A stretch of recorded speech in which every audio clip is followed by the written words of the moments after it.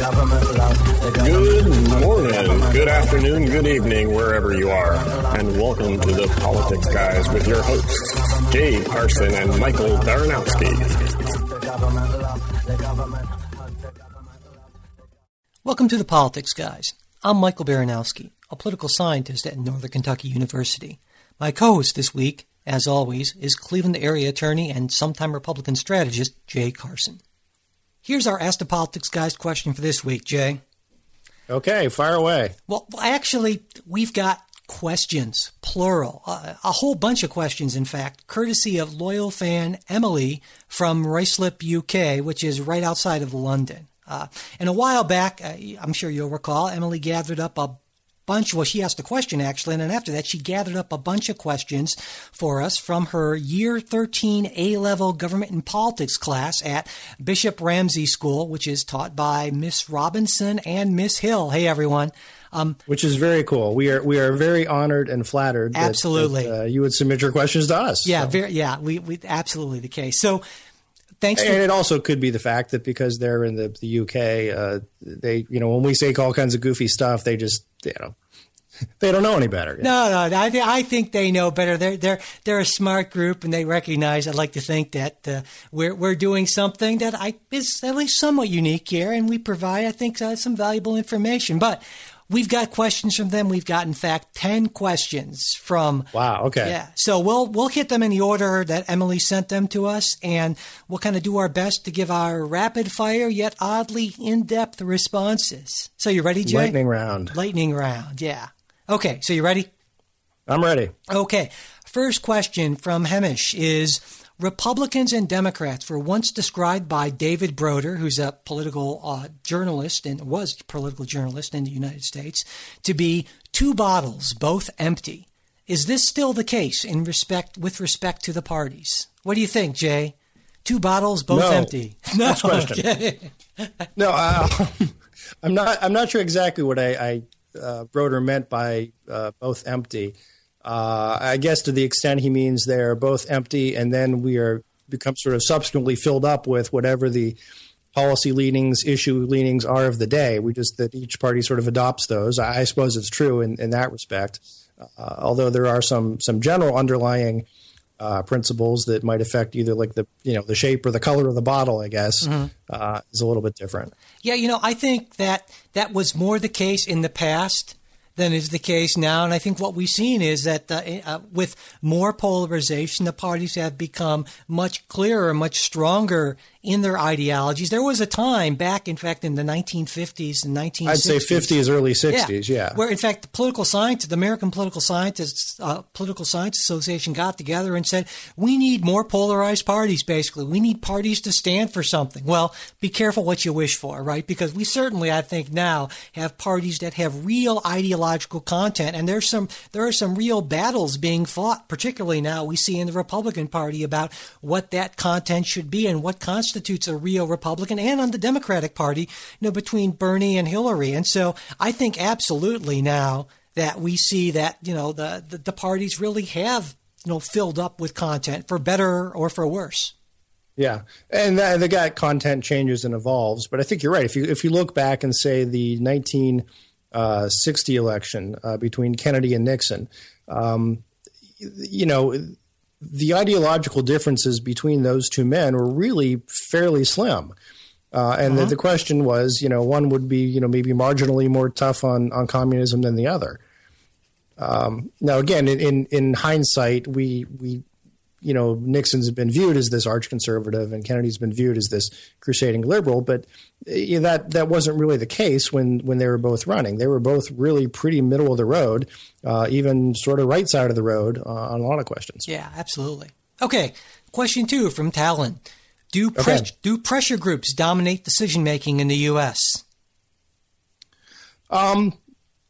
Dominate? No, but do they exert an influence? Yes, and I think that's good. And that's going to sound weird, but I think it is good.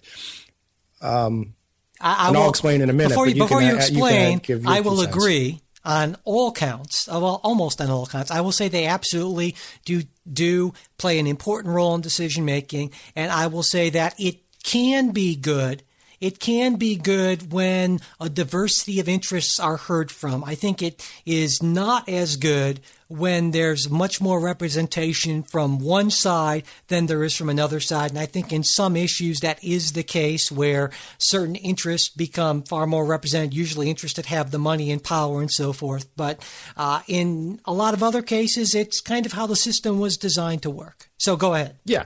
Yeah. And I think, a lot of people, lobbyists are painted with as being sort of the bad guys. I'm going to go ahead and out myself that I am, in fact, a lobbyist. I have lobbied. I am currently a registered legislative agent for the Ohio Lutheran High School Association. Oh, that sounds ominous. It's one of those really sneaky interest groups. Some of my best friends are lobbyists, and they do really good work. Sure. And the job is that they represent the interests of a certain segment of the population. And all of the people out there listening, you have lobbyists who are working for you, and you may not know it or not, but they're representing your interest. If you're in the American Dental Association, the American Bar Association, the various unions, trade unions groups, you've got lobbyists working for you. Various government agencies hire all their own lobbyists to lobby for one agency of the government over the other. And it's important because lobbyists can bring expertise. Yeah, government couldn't function without the expertise that lobbyists bring. I think that's important to keep in mind, that they are absolutely critical. So, like I said, my only problem is when the scales are weighted a whole lot more toward one side, simply because it has the resources to hire more and better lobbyists. And there are, I would argue, certain issues on which not all reasonable sides represented by a fair number of people are heard just because of that imbalance, and that's my concern. Well, I'm gonna go ahead and say what you're afraid to say. When you talk about a group like the NRA, I think it's important to realize also that all lobbying groups don't work the same way. And the NRA is an organization that's its strength comes mainly through the number of members it has and the reach of the members it has, as opposed to making campaign contributions or independent expenditures. The NRA has a lot of pull because they publish a voter guide that says, here are our approved candidates. Jay, if you look, there's a certain, that's a Democratic small d good thing. And there is a group of people who have one interest.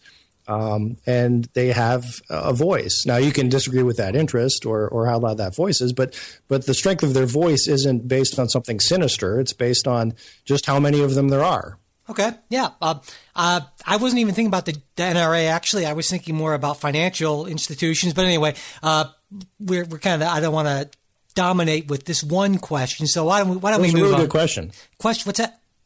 It was a really good question. It was a really good question. Absolutely. Okay. All right, anyway, keep moving though. Question 3 from Ellie. Do you think Obama should, or in this case should have, nominated a new justice? I absolutely do think he had a constitutional obligation to nominate a new justice, and I think further that the Senate should at least hold hearings, and I would expect reject that justice because he's not ideologically what they want. The only issue I see right now is that the Senate is not fulfilling its constitutional obligation. Jay? No, of course he did the right thing in nominating someone. That's his job, and it's the Senate's job to decide whether it wants to have hearings and decide how they want to vote. Okay. All right. Question number 4 from, Talene. Okay. Clinton said that if elected, she would be interested in nominating Obama to the Supreme Court. What do you think of this idea? Not much. Obviously, coming from me, I think it would be dreadful. There is some precedent in American politics for that. William Howard Taft, another Ohio boy like ourselves, who hated being president. By the way, his wife kind of pushed him into the job. Exactly, he always wanted to be Supreme Court Chief Justice. And he was a great Chief Justice. He got his wish. Yeah, absolutely. After the presidency. Yeah, and he was really a pretty good. He was a decent president, and he was a pretty good Supreme Court Justice too. So it's not without precedent that this would happen. My sense of Obama being nominated right now, immediately following Hillary, I think that would be too much for a lot of people to take. Yeah. I would say that Hillary Clinton did say that it was a great idea, and she said she would take it under advisement, which is political speak for I will never do this in a million years, basically. But yes. But even if she were to consider doing it, I don't think it would be a great idea, because I would be uncomfortable nominating someone to the court who did not have any judicial experience. So I would say, even though he does have obviously a lot of experience in government, I like the idea of people who we can kind of get a sense of their judicial philosophy and action, what they've done on lower federal courts, which I think is why so many Supreme Court nominees come from federal appeals courts. And I think that's, generally speaking, a pretty good thing. Right. Okay. Right. Moving on. Question number 5 from Miss Robinson and Emily. Okay. Wow. Yeah. Okay. Does money dominate the political process? And does the case of Jeb Bush prove the opposite of this argument, or prove to oppose this argument? No and yes. In that order. I think that's an excellent point. Money matters. Money makes a difference. But money doesn't always win elections. You need to have a good candidate. It needs to be the right year. Yes. It's sort of, you can't really run a campaign without money, but just because you have money doesn't mean you will win. To put it in geek speak, money is a necessary but not sufficient condition for winning an election. It's kind of like oxygen. You can't win without it, but you need a little bit more than that to win. So we're totally in agreement on that, though I'm sure we disagree to the extent to which it matters. But anyway, okay. Let me say one more thing, though. It matters more, and this is going to seem a little bit counterintuitive. It matters more in down ticket races. Oh, absolutely. That's a very good point. Yeah, explain why. Because the presidential candidates get so much press. They're on TV all the time. If you're talking about your state Senate race, or I'm not sure what the equivalent would be in England, but local elections where you've got one guy who's got $100,000 and the other guy who's got $5,000. Right. That makes a big difference there, and money can dominate in those cases where there's not as much media attention, and so much of it is just getting direct mail, direct equity voters. And that can be even more important, some would argue, because it's at that local, that subnational level that so many laws and ordinances are passed that affect people's everyday lives, and I think there's something to that. So, okay, moving on. Question number 6 from Ellie. Okay. Does the whole controversy over gun issues prove the Constitution is not suitable for modern America?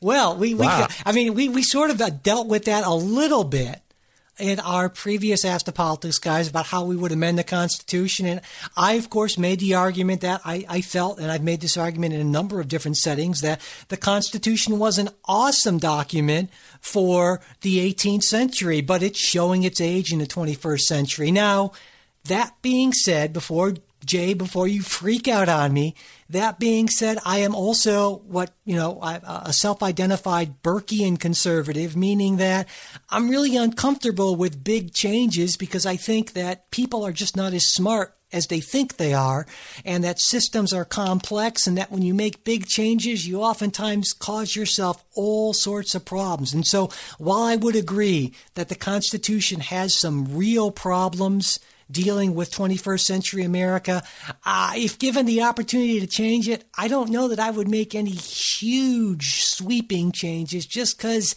I understand that I'm not as smart as I'd like to think that I actually am at times. Okay, Jay, go ahead. That's a good perspective to have. That I'm not very smart. Yeah. Well, yes. It comes in handy a lot anyway. So what's your thought on that? Constitution, suitability for modern America? Yes, absolutely. It's suitable for modern America. The idea, especially with guns, we talked about this a little bit last week. So much of the gun debate that we have isn't so much a constitutional gun debate. It's more legislative gun debate. Yes, very good point. Now, again, it's a lot easier when you have that constitutional amendment to stand up and sort of wave the flag and say, I've got a right to my gun, and this is, it's sort of some blowback. But no, I think it continues to work. The Second Amendment is a small portion of it, and it's really sort of one of the odd, kind of semi-legislative pieces that's in the Constitution, as opposed to being a structural piece. Right. So no, I think it's fine, and I think part of the Constitution is that there's conflict built into it, and it's the idea that we're going to have conflict, and we're going to argue about it, and we're going to fight it out. And that's kind of how the framers intended it. Yeah, so it's not a bug; it's a feature of the document. Okay, yeah. All right, let's see here. Question number 7 from Hemish: should the Electoral College be reformed? What do you think, Jay? That's one of those interesting questions, and I defended this a couple weeks ago, saying that no, this is part of our federalist system. So often it's viewed as sort of a vestigial tale that is just something from the 18th century and ought to go away. But I think it's more than that. I think we need to recognize that this is a federal republic, and there's a certain something to I should say sovereignty that states have, and I think it's good. Now, in our history, the number of times the president has been elected by the Electoral College when he did not have a majority are fairly narrow. There were a bunch back in the late 1800s, 18. So I don't want to give years because I'm probably going to screw it up.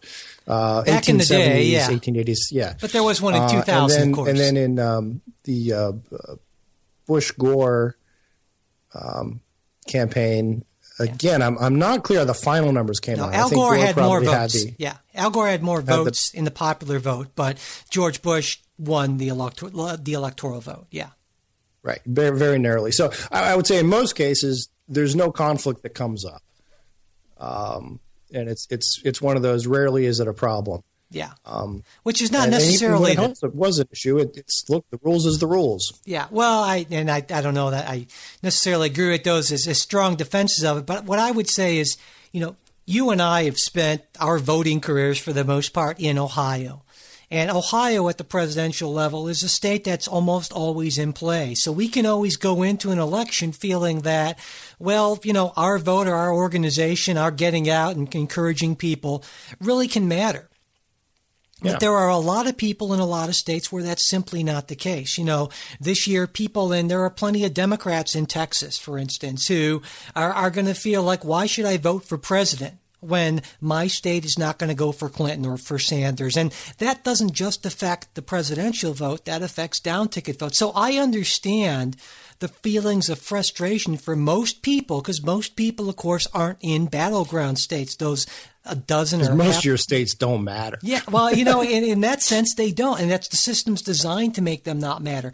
Having said that, if we were to make a change where every vote counted, I think about all the legal challenges in 2000, and I think if we had a close election, my God, multiply that times 50, because when every vote matters, every state all of a sudden is up for disputation and legal challenge, and oh my God, what a nightmare. And this is where I think the Burkean conservative part of me sort of kicks in and says, even though I understand the problems, the flaws with this system, just what you said is mostly it's not a problem, and are we going to make things even worse by trying to perfect the system? And so, close enough for government work is sort of how the phrase. And also, I would want to point out one of the reasons that Ohio is what it is due to Emily's countrymen, our English cousins. And when the colonies were set up, and I'm just throwing this out there because a little bit of history, good thing, absolutely. No, but a part of Ohio was part of the Virginia colony, and another part of it was Connecticut. And as a result, as you look over the years, settlement kind of followed those paths, and we've got sort of a couple different cultures and a couple different things going on where the northern western reserve of Ohio is sort of different politically than southern Ohio. And we've got sort of a funny mix of industrial and agricultural. And that's one of the reasons why Ohio is still a battleground state, is because it's got a really mixed up demographic. There's sort of a little bit of everything. And we have places like Cleveland, which is sort of like an eastern city. Columbus, which is sort of a Midwestern city, and Cincinnati, which is more of a Southern city. Right. Yeah, so I think that's a really good point. And, and there aren't a whole lot of states like that. So yeah, absolutely. And if the king had drawn the charter a different way, it would have been different. Well, let's thank the king for having drawn the charter the way he did. All right. Let's see here. Question number 8 from Karina. Do you think affirmative action should continue? Wow, that's a big question. We could do a whole show on that. Now, of course, affirmative action is a blanket term that generally refers to programs generally in education and in hiring government contracts that allow for preferential treatment for certain minority groups that have shown a history of discrimination. Now, quotas are illegal under Supreme Court precedent, so you can't use actual quotas, but you can use racial, and other factors like that as kind of a tiebreaker. Race can be a factor. Yeah, I think a factor is the way it is worded, or diversity can be a factor. Yeah, and I think that affirmative action in that limited sense absolutely should continue. However, I think that it's the state's responsibility to make a good case that it needs to continue, because I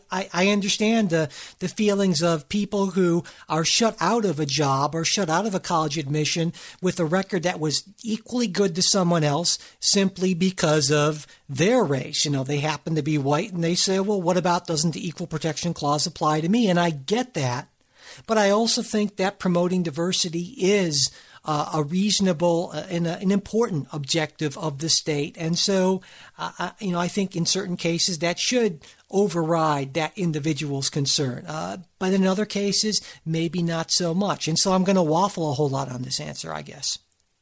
What about you, Jay? Okay. Well, I would say no more affirmative action. Okay, you're not going to waffle at all, yeah. No, but I appreciate where Mike is going with this. And affirmative action originally, as it was created in the United States, was the idea to make up for past wrongs, right? Make up for situations where minorities or women or other disparate groups had been intentionally kept out of the process, kept out of schools, kept out of jobs, what have you. And this was a remedy. But those times have changed, and the new rationale, which was articulated in the University of Michigan case, is that there's a value to having diversity in a college, in that case, setting, which I agree there is. But I think there are a lot better ways we can get diversity than looking at race.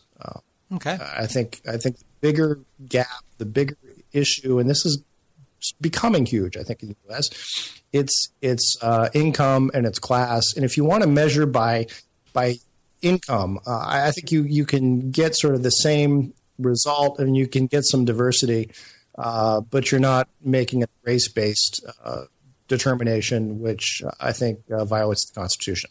Okay, let's see here. Question number 9 from Emily. Number 9 from Emily. Okay, our number 1 fan. Yes.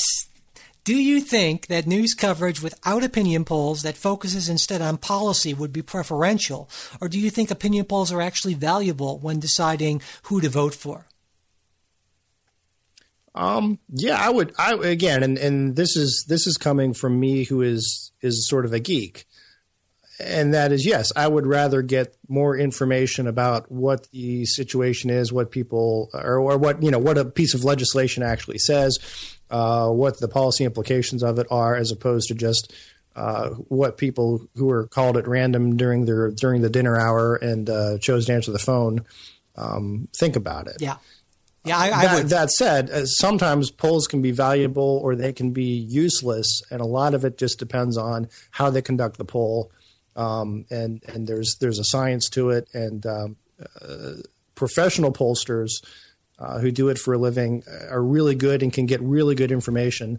A lot of media polls, when they're just looking at trying to get some sort of number to post of this many people think this, often are not as good at it. Yeah, I'm right with you on that, Jay. I think certainly I'd like to see more policy coverage. I understand why there's more coverage of polls because that's a lot simpler narrative. It's easier to explain to people. It doesn't require as much and so forth. So, of course, we're going to get over-reliance on polls, and I would like to see that change. But just given the type of media we have and the necessity for media outlets to make money and keep audience, unfortunately, I think for the most part, we're not going to get that kind of coverage. So. Okay, and and part of it is we're going through a presidential election cycle right now, so that's the biggest story. It's the horse race and who's moving up, who's moving down, and that's easy to poll. Whereas more complicated, say you want to talk about trade policy or something like that, it's more complicated to just get a plain yes or no as to if the election were held tomorrow, who would you vote for? Yeah, and not only that, and that's a great point, but not only that, but policy positions, unless you're Donald Trump, don't tend to change a whole lot over time. And so once you've explained the candidates' positions, all of a sudden there's nothing that's news in that. And for news, you need to look at the race. And so there are a lot of good reasons. And, it's certainly easy to denigrate the media, but I think it's often wrong-headed. The reason they do a lot of these things isn't because they want to dumb down America. I think the reason they do it is because they need to stay in business, and that's just what they need to do and stay in business. So it's unfortunate, but that's how the system is set up, and I don't have any better alternatives than the system we have, unfortunately. Okay.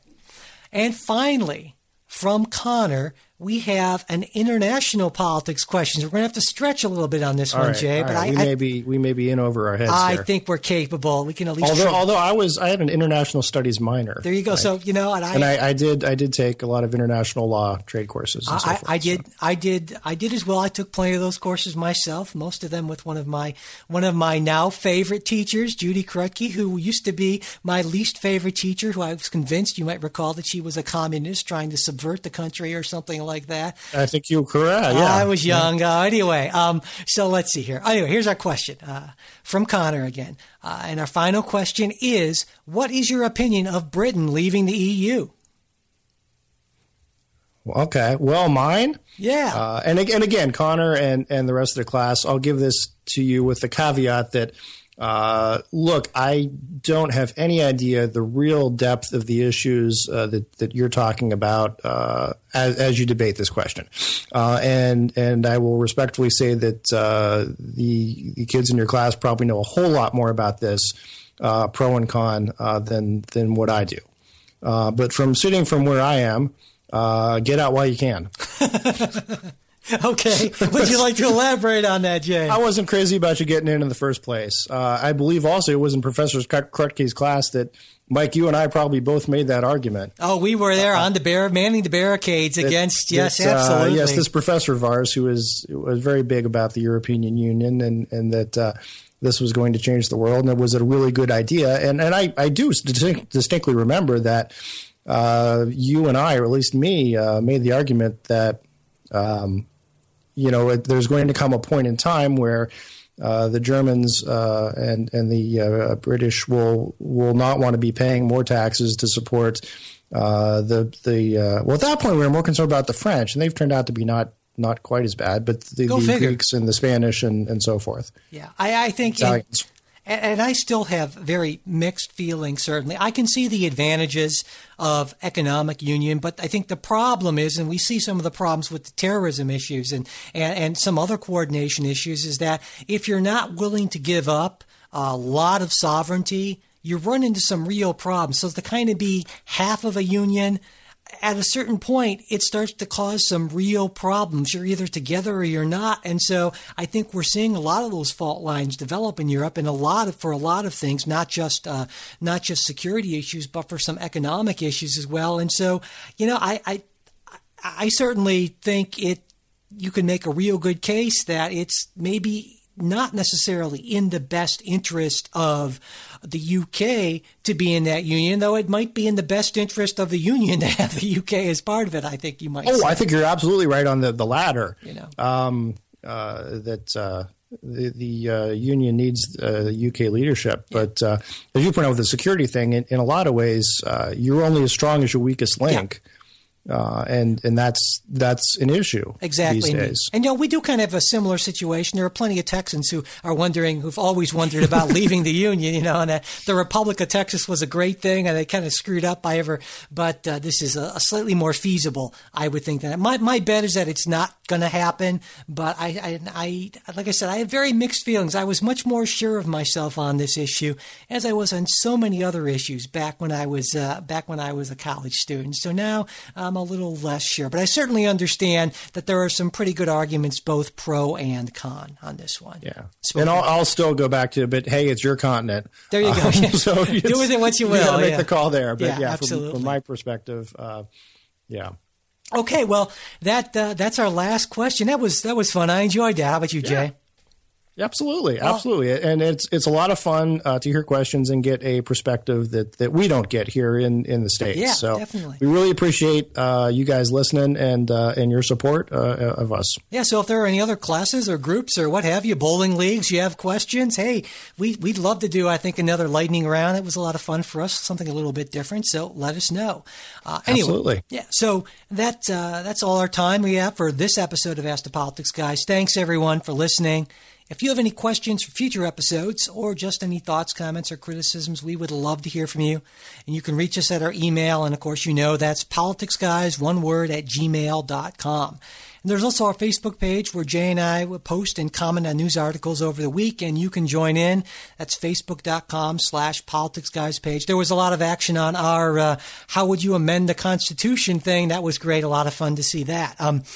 And, of course, if you're listening to us on iTunes or Stitcher, please, if you could, just take a minute, if you haven't already, to write a quick review of the show. That really can help boost our listenership. And then finally, if you like what we're doing and would want us to be able to keep on doing it, a donation of even $1 or $2, the price of a Belkin F8 V234 headphone splitter cable would really help.